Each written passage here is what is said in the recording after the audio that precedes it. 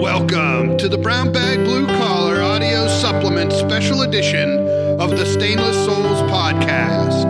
Brought to you by the Realization of Stainless Souls, a come-as-you-are church of recovery, discovery, and all religions. This episode is Week 10, Teach Emotional and Relational Well-Being. Hello, everyone, and welcome back to Week 10 of the Brown Bag Blue Collar Recovery Planner. The topic this week is Teach Emotional and Relational Well-Being. If you turn to page 224, we will get started quickly. 224 is the first day of the week, and if we look at the top right-hand box for this week's focus, we notice that we have to teach relational or emotional health to somebody. We have to keep aware or have in mind feelings and love as a primary topic. We have two deliverables this week. From creating a life, we have to create our emotional plan, 90, 1 year, 3 year, 5 year plan for emotional well-being. We also need to create a budget for days 90 through 180. Study areas for the week, Covey, Habit 5. Along with that, empathetic listening. Emotions, your inner guide.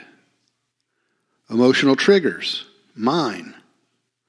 Emotional triggers, my significant others. Required activities for the week, they don't change. Meditation, reading, aerobic activity, flexibility training, and a meeting. Meditation is now 30 minutes two times a day, 30 minutes for 2 times a day. Reading is Heroin, Living and Dying with an Addict You Love, How to Survive When Everyone Dies, 25 pages a day. Walking is 60 minutes once or 30 minutes twice. Stretch for 10 minutes. Go to a recovery meeting for 60 minutes. Your needs, brought to you by Tony Robbins, have switched over to creativity, freedom, and variety from contribution. So that's new.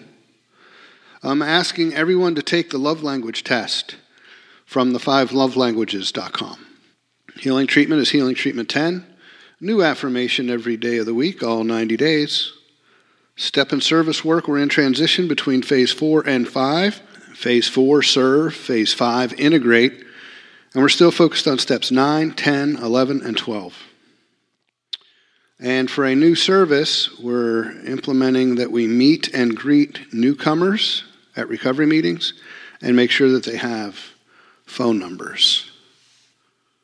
And finally, the 11th step states, sought through prayer and meditation to improve our conscious contact with God as we understood Him, praying only for knowledge of His will for us and the power to carry that out. And there's a whole lot packed in there. But what does that mean? What does that entire phrase, that entire sentence mean to you? Starting with conscious contact with God. That'll do it for Week 10. I'll see you next time in Week 11.